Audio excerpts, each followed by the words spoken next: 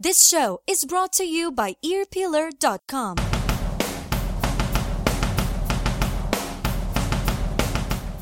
What's up, everybody? This is John Bush from Armored Saint, and you are cranking it up. Hey there, this is Joey Vera from Armored Saint, and you are listening to Mars Attacks. This is Doyle Wolfgang von Frankenstein of Doyle, and you are listening to Mars Attacks. Hey, what do you say? Be careful, because Mars Attacks. This is Bobby Blitz from Overkill. You stay tuned. Hey, this is Chuck Billy from Testament right here on Mars Attacks. Yeah, ladies and gentlemen, this is Dave Windorf of Monster Magnet, and you are listening to Mars Attacks. Hey, what's happening? This is Tommy Victor from Prong and Danzig. Hey all, here's Andrea Peter from Sepultura and De La Tierra, and you're listening to Mars Attacks. Enjoy. Yo, what's up? This is Frank Fellow from Anthrax, and you are listening to Mars Attacks. Turn it up! Hey, this is Richard Patrick from Filter, and you're listening to Mars Attacks. Hello, everybody. This is Max Cavalera, Soulfly. You're listening to Mars Attacks. Stay metal. This is Brant Bjork, and you're listening to Mars Attacks. So keep listening. Hey, what's up? This is Kyle from The Sword, and you're listening to Mars Attacks. Hi, people out there. It's Herman Frank speaking. You're listening to Mars Attacks broadcast.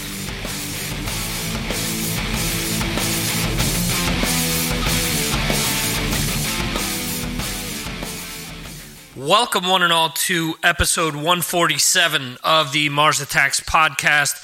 I'm your host, Victor, and we are back with not only a new interview, but we also have one from the archives.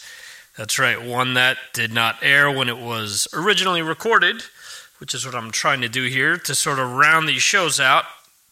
So for part one of the episode, we will have Herman Frank, who you may know from Accept, maybe the band Panzer, or maybe the band Victory.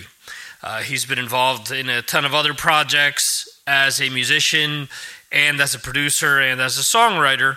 So Herman is not new to the hard rock or metal scene at all. So this interview was conducted right around the time that his latest album came out, which was in the late fall.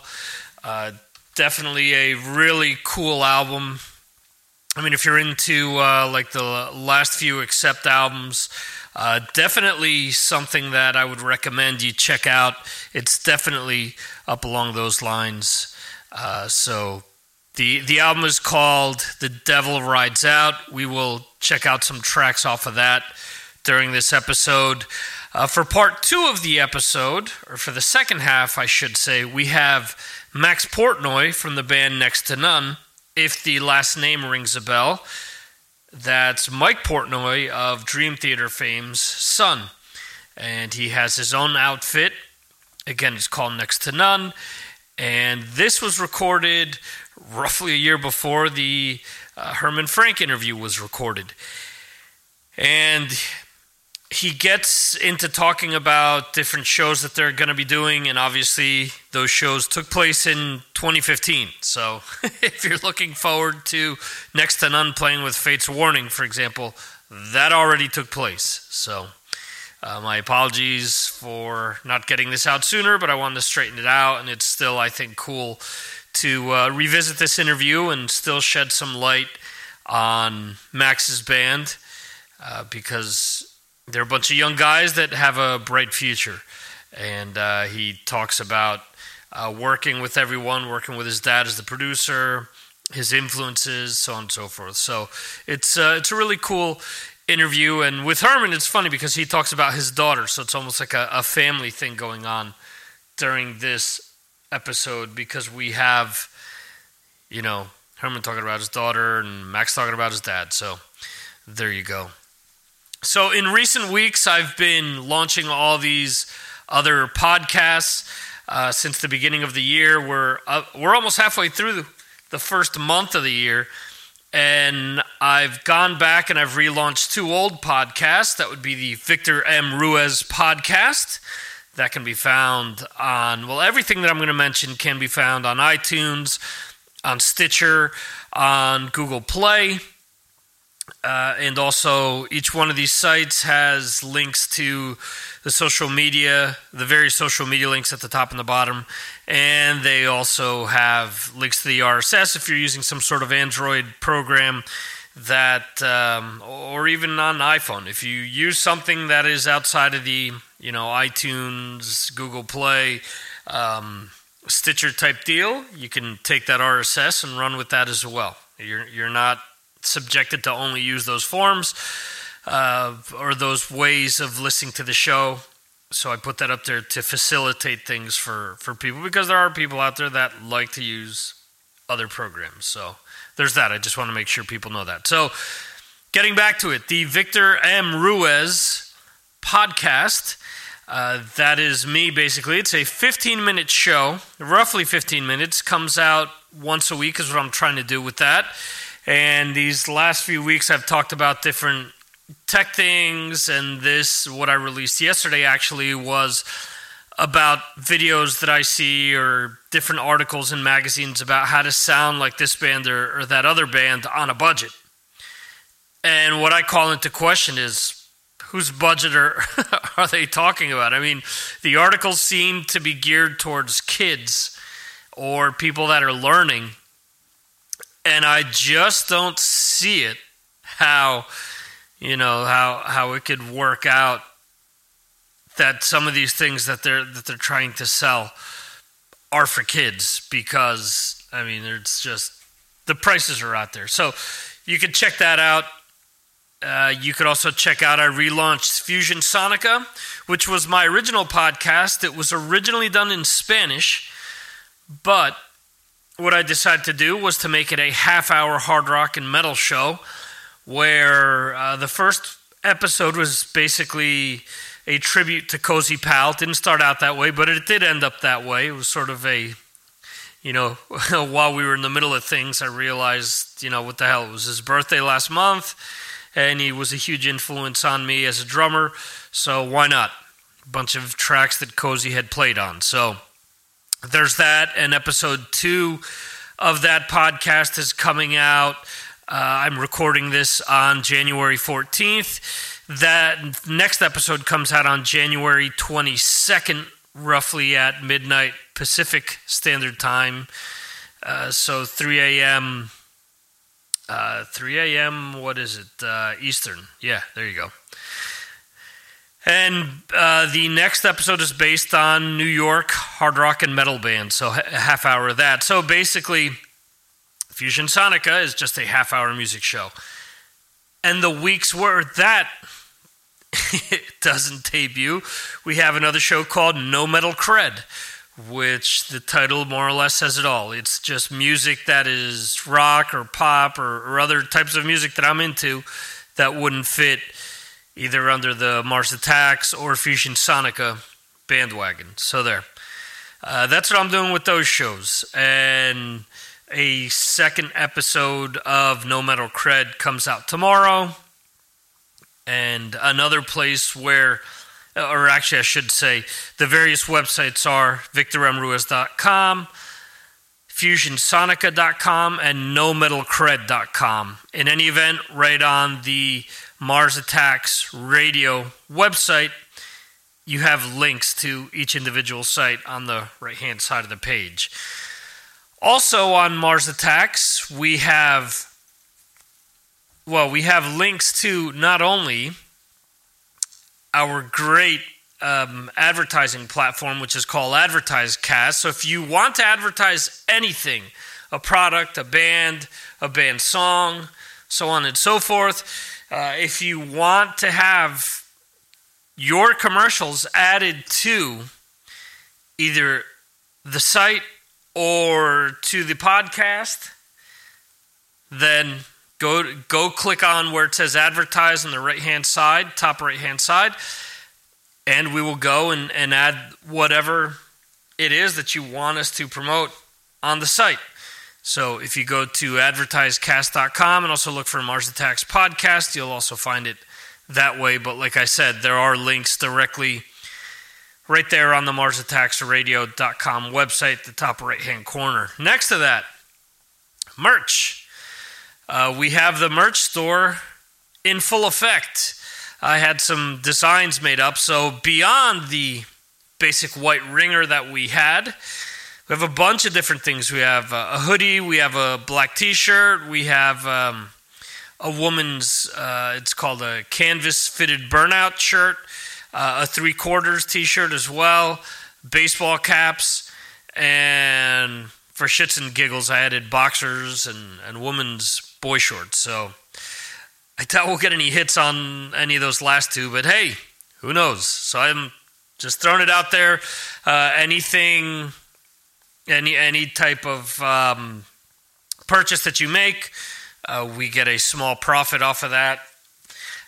The prices, believe me, are based on what's provided to us, and there are some things that are a little more affordable than others, but, check them out. Nobody's holding a gun to anyone's head. If you want to help out and purchase a t-shirt, please go ahead and do so. And outside of that, you guys know that we have links to Amazon and to other merchants on MarsAttacksRadio.com. We get a small kickback for anything that you purchase. So if you're going to buy anything on Amazon, like I said on one of my other podcasts as I was recording it yesterday, I know that there are other podcasts that make hundreds of dollars a month off of people. And shit, I'd love to get there, but there's probably no way that'll ever happen. But anything that you provide us from a sale or any lead that you provide us is greatly appreciated. So we have links on all the sites that I mentioned. Plus, at the beginning of the show, we mentioned Ear Peeler, who sponsors this show and everything else that I do. Ear Peeler is my podcasting news site. So if you don't want to keep track of all the individual shows that I do on the various sites, you could always go to Ear Peeler and find out the latest news about when your favorite artists are being interviewed, maybe interviews they've done in the past. Maybe you want to check out a radio show that you're not familiar with, and you want to find out music of a certain style. You want to find a doom metal radio show. Well, you can go click on doom metal or radio show or music episode, and you'll find information pertaining to that right there on Ear Peeler. So it's a great way of checking out new shows and new music as well. We've expanded things to, increase the traffic flow. We've added comedy podcasts, we've added wrestling podcasts, sci-fi podcasts, and a few other things here and there. And we'll probably continue to do so because the name of the game is generating traffic after all. But the main focus is still music, hard rock and metal, namely. But there are other things sprinkled in there because, I think that a lot of people like checking out different types of music, different types of podcasts. Maybe a topic comes up that interests them. So, hey, why not offer it? Speaking of giving, I got to give a big thanks to Metal Dan. Metal Dan, I know from way back in the Talking Metal Forum days. And he sent a very, very nice donation this week. He asked if I could do the preacher. I may do an entire episode as the preacher in the future. I sort of did it with Fusion Sonica when you'll hear on the episode that I do. I release on the 22nd where I do the preacher doing an intro to a Ramones song. So we'll leave it at that. It's based on New York City, but Metal Dan, I have to thank you for contributing to the cause. And based on what you had sent to me, you asked for a very nice request. And we're going to get to that request right now. This is a band featuring not only Alice Cooper's daughter, Calico, but it also features his very own bass player, Chuck Garrick. What I want you to do is get down and pray for Bisto Blanco, and we're going to get into a track by Bisto Blanco right now. This is coming off of Live Fast, Die Loud. This is a track called California. Hallelujah, and play loud.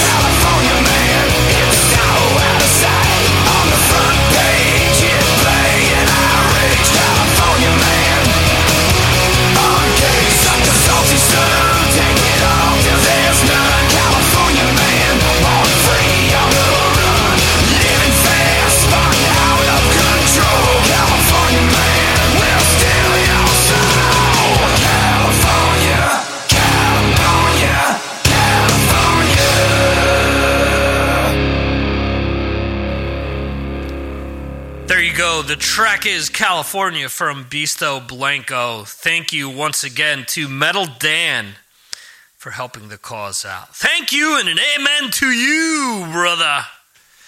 So, there you go. In any event, let's get on into what we usually do here. What we usually try to do anyway. We're going to get into some Herman Frank here. And then we're going to jump into the interview. This is coming off of his recently released The Devil Rides Out. The name of this track is Shout.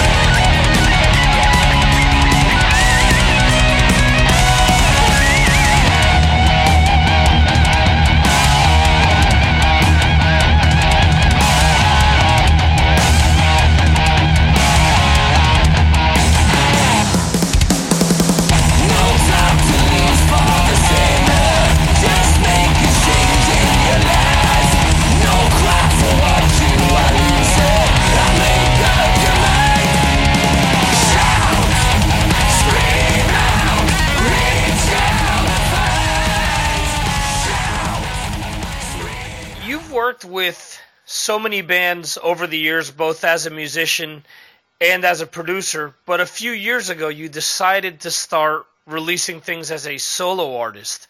What made you decide to go in that direction? The first thought a couple of years ago, it was, if I do a solo project, then I can write music whenever I want to. Mm-hmm. And I don't have to wait for any band members or stuff like that. And so I could take my own pace. Right. And so I started.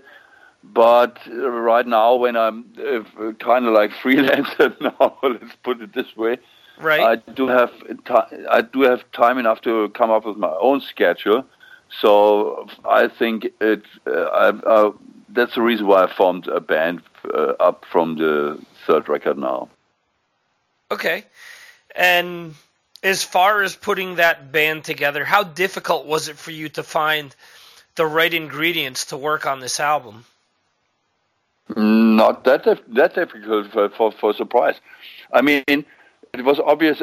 I talked to Rick over the last couple of years, and we always wanted to put out another one after a follower for Right in the Guts. But then he was in Mastermind, I was in Master Plan, and I was in Accept, so we didn't find any time. And then when I left Accept, it was ready. We had been ready to do the third album. So I sent him out my new ideas and went up to Sweden, to his home, to his house, and to his little studio. So we started working on a couple of new songs. And then we said, we might need a drummer and a bass player. And I know Andre for a couple of years now. I met him a lot of times during festivals we did together. And so it was obvious, because he's a fantastic drummer, and we always said, hey, we should do some music together. So it was obvious that I called Andre up, and he was not with Rage anymore, so he got free time, and he was really pretty excited to do the drumming for the new record. And so we just missed the bass player. And so I asked Rick, hey, I don't know anybody around in my area. I don't have really contacts to any bass player. So he said, I knew one. He's a really good-looking guy, and he's able to play the bass too. So that was Mühli. So I contacted Mühli, and after a couple of, he came up to Hanover to my house, and we jammed in the studio, and it was really tight. And so it was right from on, we knew that we're gonna do this together. And when putting the material together, was there anything that you wanted to purposely do different with this album, or what we hear on the album is what just sort of organically came out while you were writing? I mean, I don't think that much when I start writing any songs or something. I mean, for sure, I was always looking for put the most energy in a song and the most thing I can get out of my soul or my heart to make this song happen, each and every song, single song.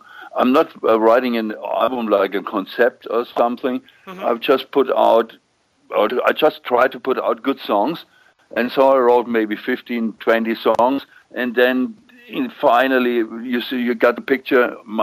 This album might sound in this way.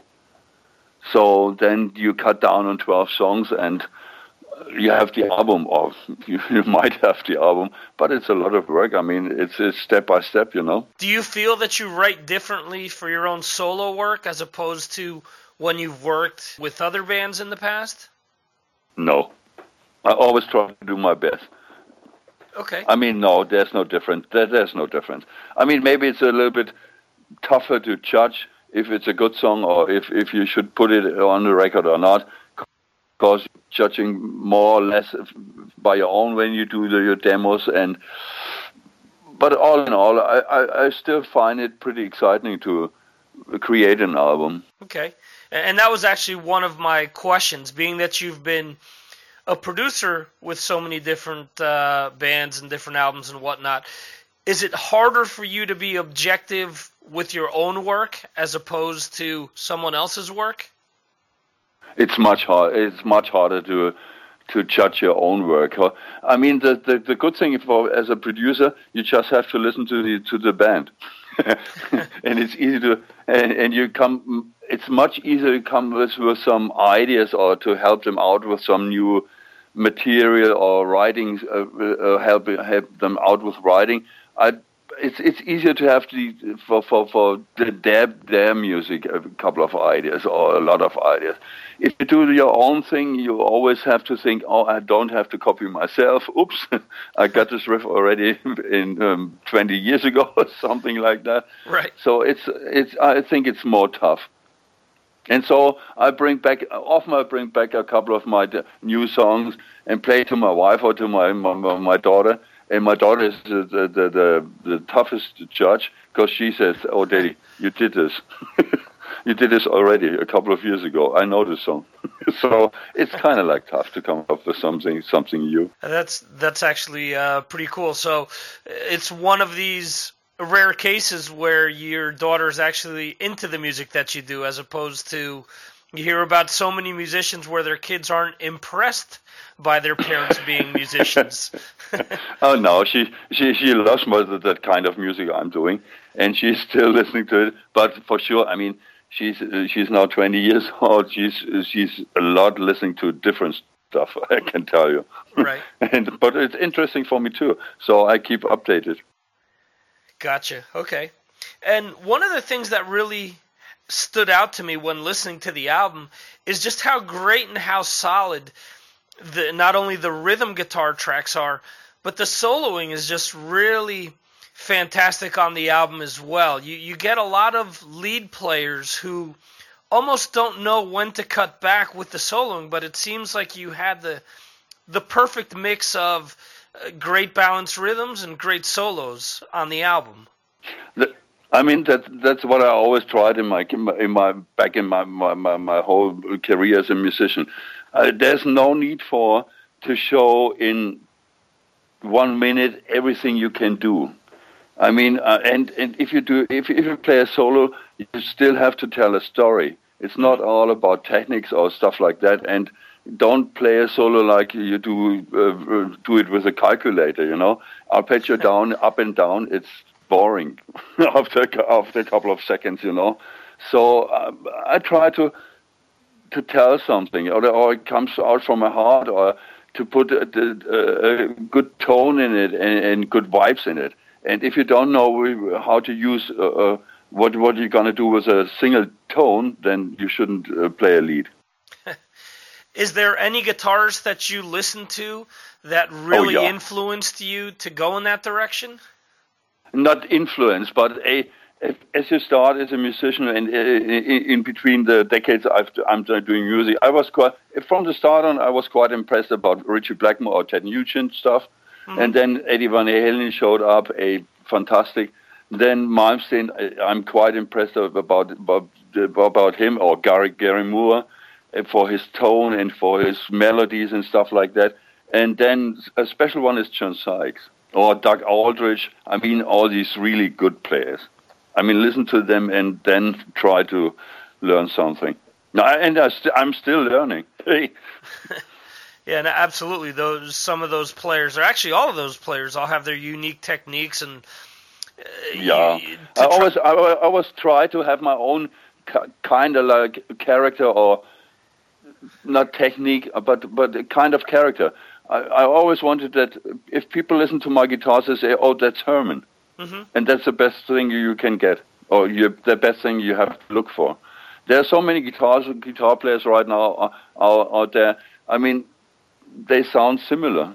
Mm-hmm. And that's what I never had been looking for this. I mean, if you listen to Uli John Roth, you always recognize him. Right, absolutely. That's the thing you should have. You should have hitting for, you know. Yeah, I agree. With the members of your band being pieced together from other bands, do you foresee any issues when it comes to touring, or are you guys going to focus on festival dates? What type of plans do you have when it comes to the tour? I mean, right now only Rick is in Masterplan, and Masterplan is not that. I mean, they're not touring the whole year. and Jaded Heart too, also from Emily. So I'm pretty sure that we might find a couple of spots where everybody's available. And so we decided that we do start a kind of like warm-up shows in end of February into March, and then because we have to practice a little bit on stage, we never play together live on the stage in this formation, so we might need it to warm up, and then I'm hope to get a couple of festivals for this year. And then we will see how the record is doing. If it's doing pretty well, there might be a lot of shows. Do you have any other projects planned after this? Are there any other bands that you envision working with, or maybe producing, or are you just focusing on the solo work for now? Right now, I'm really kind of like focusing on this Herman Frank, and because I now got the chance to have this band and go on with it. But on this side, I love to have a couple of playgrounds I can step on. So I just finished mixing a Victory Live album with 22 tracks. Okay. We recorded during the last 2 years. The title will be 2 years and a few beers later. That's excellent. So kind of like rock and roll. And I will put this out maybe end of December, January, something like that. But nothing else is planned so far on other projects. Okay. Actually, I already started writing the next album, Herman Frank album. Oh, excellent. Do you have any type of timetable for that? Would you like to have that out in a year, 2 years? No? Whenever? No. I think in between 1 year, maybe next winter time. Okay. I want to keep on working on this thing. A moment ago, you brought up Uli John Roth, and coincidentally, I'm going to be doing a special on the Scorpions, who were obviously from your hometown, from Hanover. Yeah. How much of an influence was the Scorpions once they became, a well-known band? Did you feel any sort of pressure coming from Hanover as a result of their popularity? No, actually, I was born down south in Germany, but I moved to Hanover after I was an acceptor in Solingen, and then I was doing Sinne, and then I guess 25 years ago at least I moved to Hanover. But there had been always idols, they're so big, and there's a huge band, and there had been kind of like idols for us, and it's a different class and different style too. They're so huge, you can't compare to them. They're all over the world, really huge band. Mm-hmm. Do you remember when you heard them for the first time? What type of? Oh yeah. Yeah. Maybe I was 18 or 19, something like that, and back to my hometown next to Nuremberg. We had to listen. I got a chance to listen to them when they just came back from the one of the first Japan tours. Mm-hmm. Japan tours. Yeah. And they played the song "He's a Woman and She's a Man," stuff like that. Mm-hmm. Oh, it was fantastic. The first time I saw Uli John Roth was, I think, 6 Marshall cabinets. I said, once in my lifetime, I want to have this equipment, stuff like that. And I would love to play on a stage like this. So I was a really young kid and saw them, and it was pretty exciting for me. I'm assuming that you've met them over the years. What has that sort of encounter been like? They're still kind of like stars for me. I talked to. When I meet Rudolph, and it's once in a couple of years. They're really busy and around, and I was around the world. But on a couple of parties or events, you meet them, and then you just talk to them. We know each other by name, and then you say, "Hey, how is it going?" Blah blah blah blah blah. Kind of like small talk.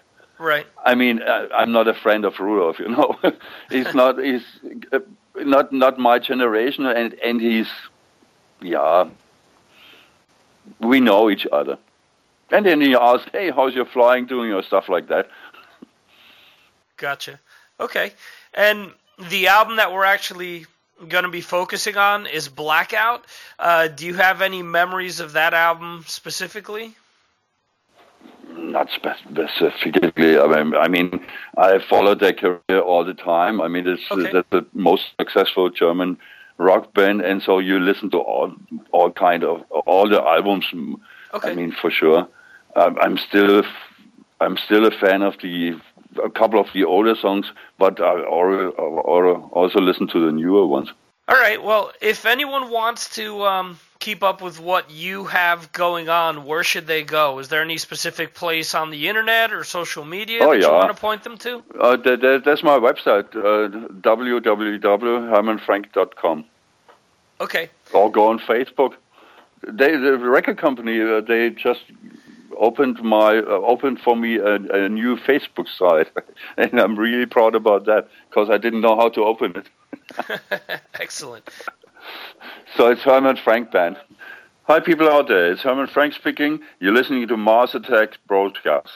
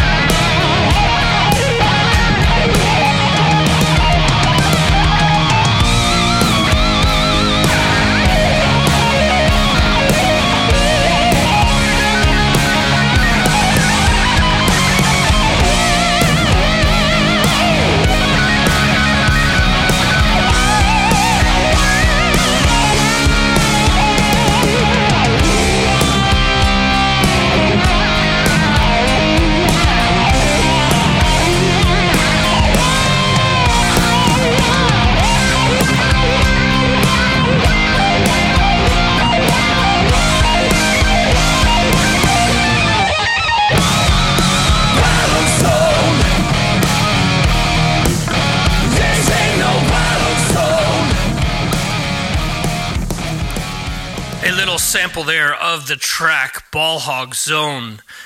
A little earlier we heard Shout before the interview. Those are two sound samples coming off of The Devil Rides Out by Herman Frank. Please support the bands you love and support the podcast at the same time. Click on any one of the links in the show notes. We have links to either this album, The Ball Rides Out. Okay, The Devil Rides Out, mixing the title of the album and the track there. I apologize. pick that up on Amazon, or there are links to the Last Victory album or the Panzer album that he did a few years back. And there's also a link to the Next to None album. And we have Max Portnoy coming up in a second, but I do want to thank our good friend Dustin Hardman from AFM for helping hook up the interview with Herman Frank. So definitely check that out. Moving forward, like I said, we have Max on the show next. And we're going to jump into a track. This is coming off of A Light in the Dark from a Next to None. Let's get into the track called You Are Not Me.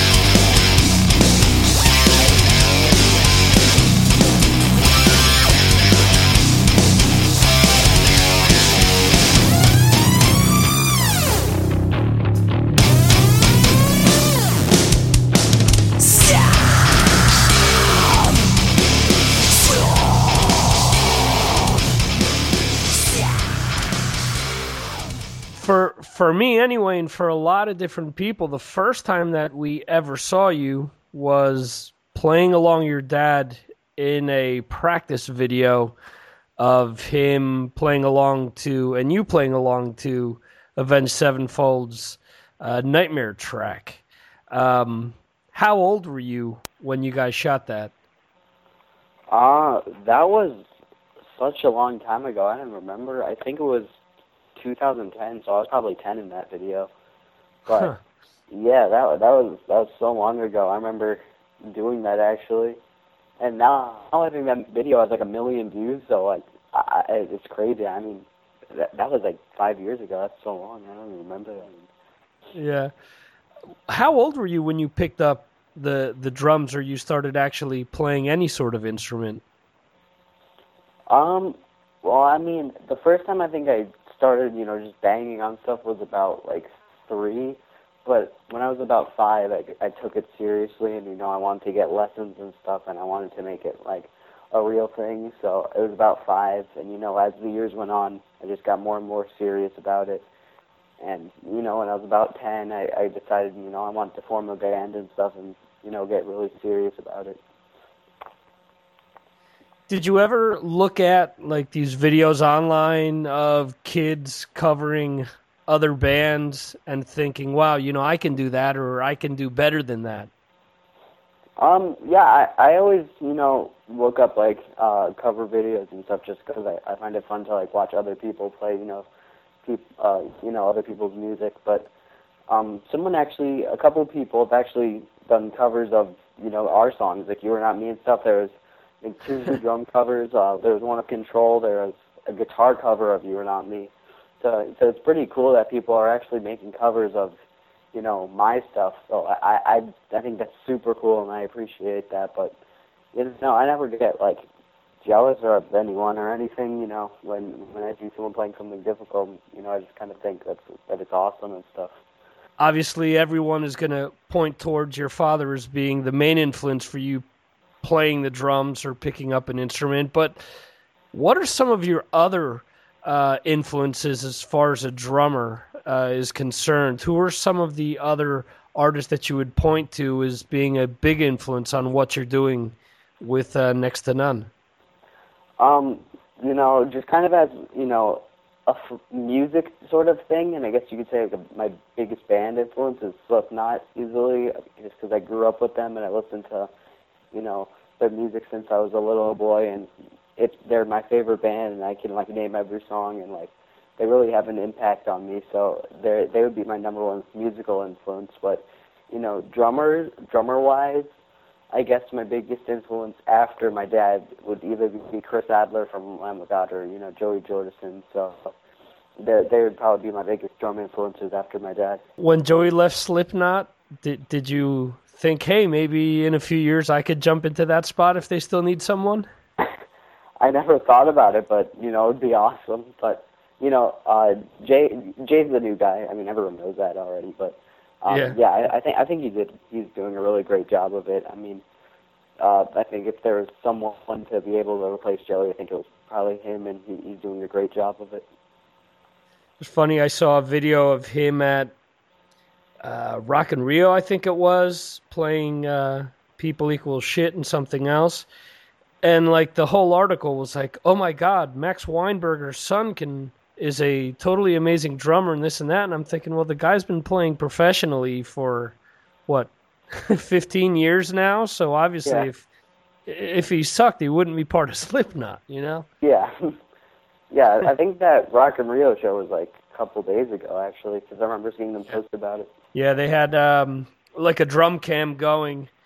And it's funny because towards the end of like the video, there's like pyro going on around him. So like they're trying to catch the pyro and catch him at the same time. all I could think of as a drummer myself, thinking I can't even imagine what all that heat would feel like as I'm playing. Yeah. When I went to go see Slipknot with my dad a couple months ago, we got to watch Slipknot from on the stage, and we sat behind Jay while he was playing and watched him, and the pyro was going off like next to us, and it was super hot. So I can't even imagine what it's like to do that while playing with like a mask and everything. So I can't even imagine what it's like. Absolutely, yeah, and wow. And Joe used to wear the damn jumpsuits, so go figure. Yeah. That must have been unbearable. Yeah. So anyway, we've been talking about all this stuff. Let's talk a little bit about Next to None.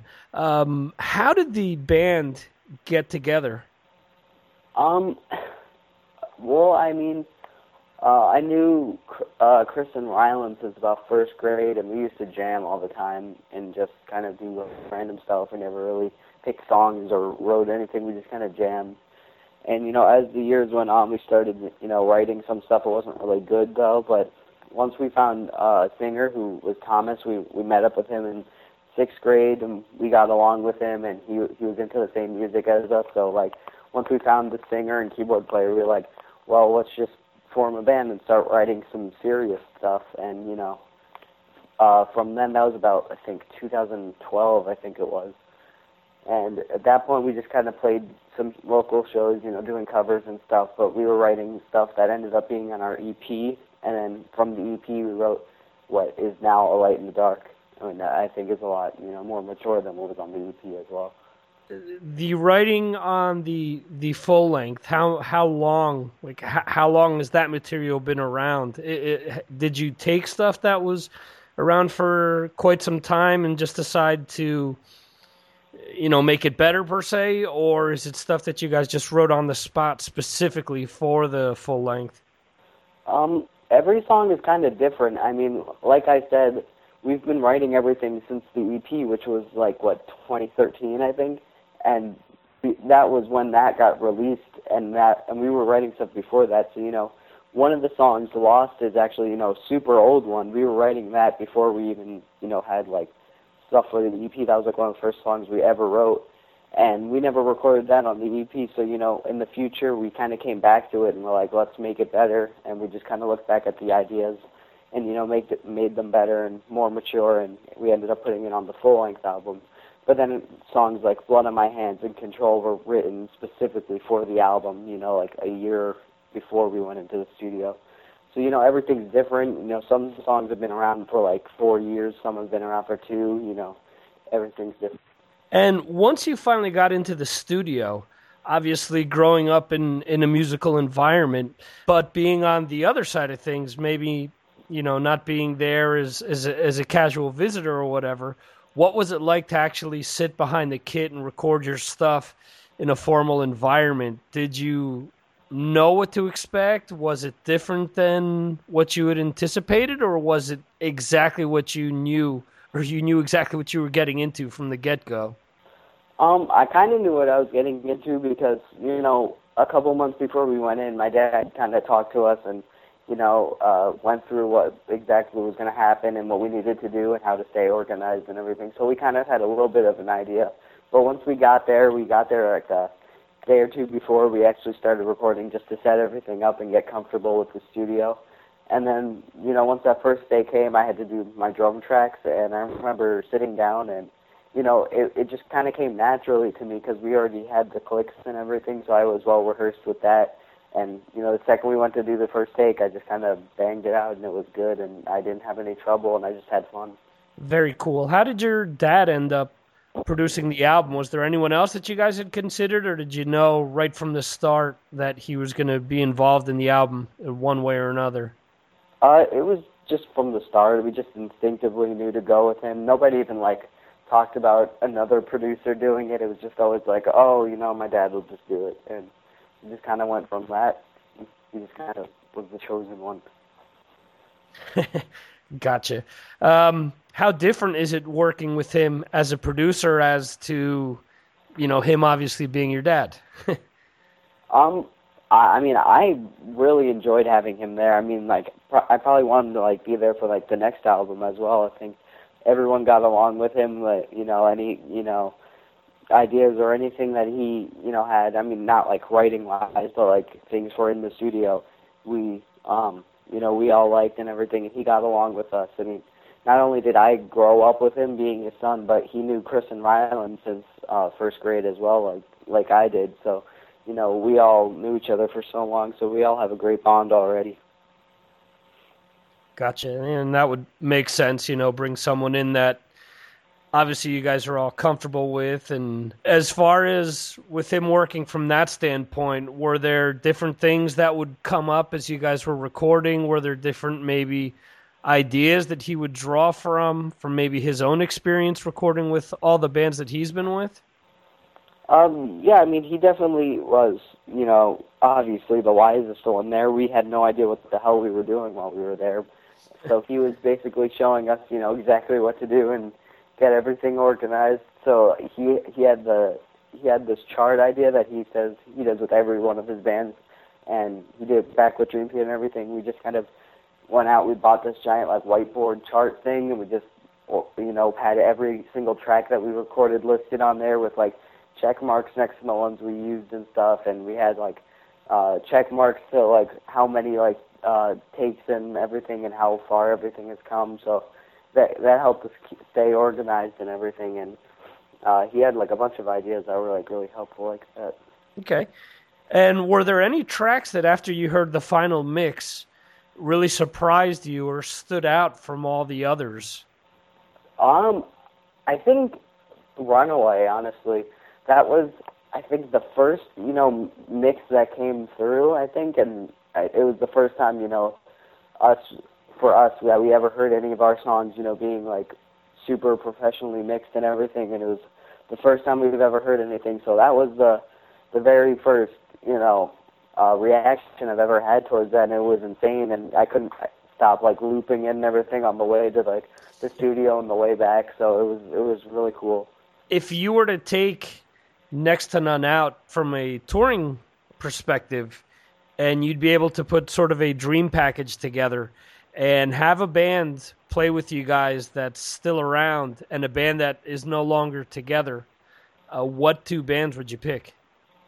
So one that's together and one that's not together? Yes. All right, so my all-time dream one would be, it would be us and then Slipknot, since they're my favorite band. And I guess I would want to have Pantera there, too. That would be super sick.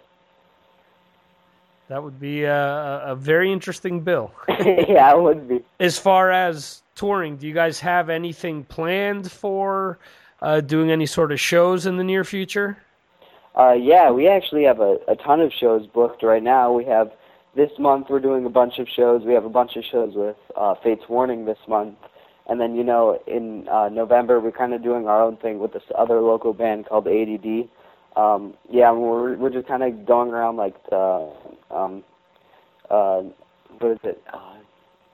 New York, upstate New York area, and we're going to be doing a bunch of shows. But for this month, we have the shows with Fate's Warning. We have the 9th. We're in Connecticut with them, and then we're going to be in the 10th, the 13th, the 16th, the 23rd. We're just going to be doing a bunch of shows and stuff, and then I think it's November. What is it? It's 8th to the 16th, I think, and yeah, that's November. That's kind of our own tour, so I'm super excited about that. Awesome. And those guys aren't any slouches either. Do you feel any pressure to go out with a band like Fate's Warning?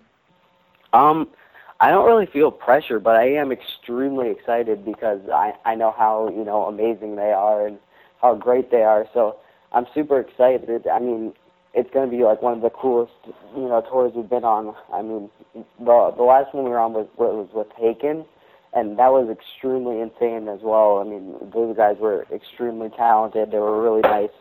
So that was another tour that was super awesome. But the one with Fate's coming up is just going to be extremely awesome. Where should people go to keep up with everything that you have going on with Next to None? I think people should either go to one of two places. Either go to our website, which is nexttonone.net, or go to our Facebook page, which you can just search Next to None and it'll pop up on Facebook. Those are probably the two most regularly used places. We have our tour dates up on our websites and stuff, so definitely those two places. But we also have other places like Instagram, Twitter, Snapchat. Those are all Next to None band. So if you're a more Twitter person, then go check us out there. Gotcha. And if someone wants to pick up the album, where's the best place for them to do that? You can find the album anywhere. I know you can go to I think they have them at basically any CD store you go to. They're on Amazon. Obviously it's on iTunes where you can get it. So basically anywhere you can find a CD, you'll find us. And you prefer to have people either picking up the digital or physical copy as opposed to streaming it online from Spotify or anything like that. Yeah, I mean, obviously, I'd rather have them buy the album than streaming it because I'm against streaming. I mean, they just Spotify just steals everyone's music and just puts it on there, and bands are losing a lot of money. Like so are record companies as well. So I just like supporting other bands and stuff. But whether it be like the digital download or the CD copy, I'd personally take the CD just because it's cool to have the booklet and there's like all the lyrics and there's like kind of little hints towards the concept we have in the booklet. So I think it's just pretty cool I get that. Awesome. Definitely something that's that you miss out on, at least for me, not having the ability to pick up CDs all the time, and actually having a band go out and do that, put a whole concept together that actually would make you want to buy the CD. I think a lot of bands and people have forgotten about that. It's almost like a lost art. Yeah, it is, and I think that's one of the coolest things is when you get the CD, you have the booklet, which, has all like the cool artwork and everything, so I personally like getting the CD better. Hey guys, it's Max Portnoy from Next to None, and you're listening to Mars Attacks.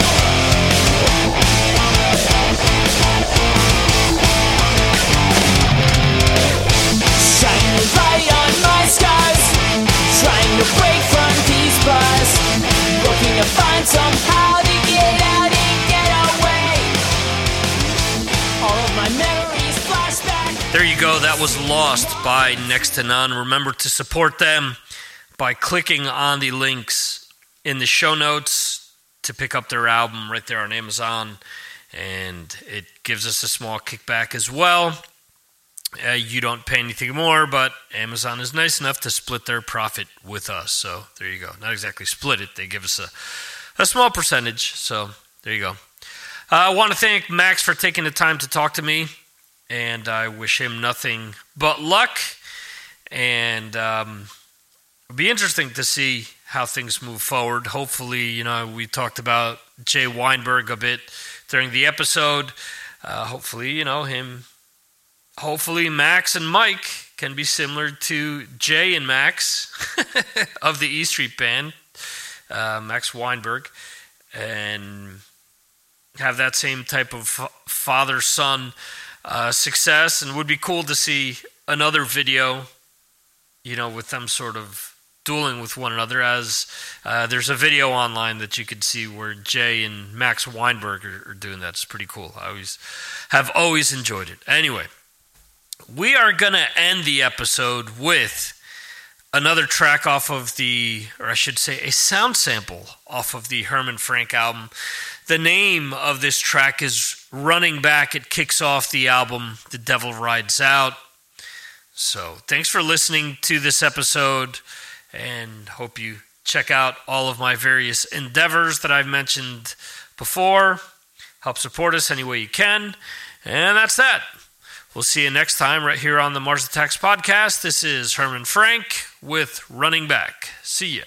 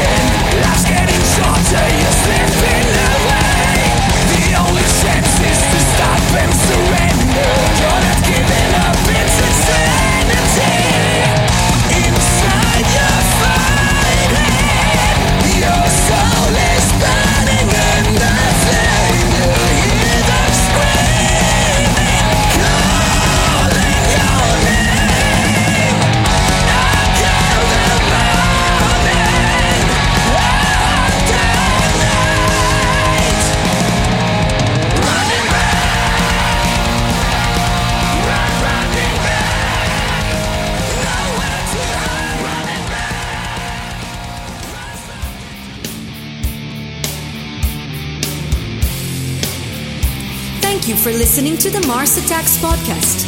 This concludes our show.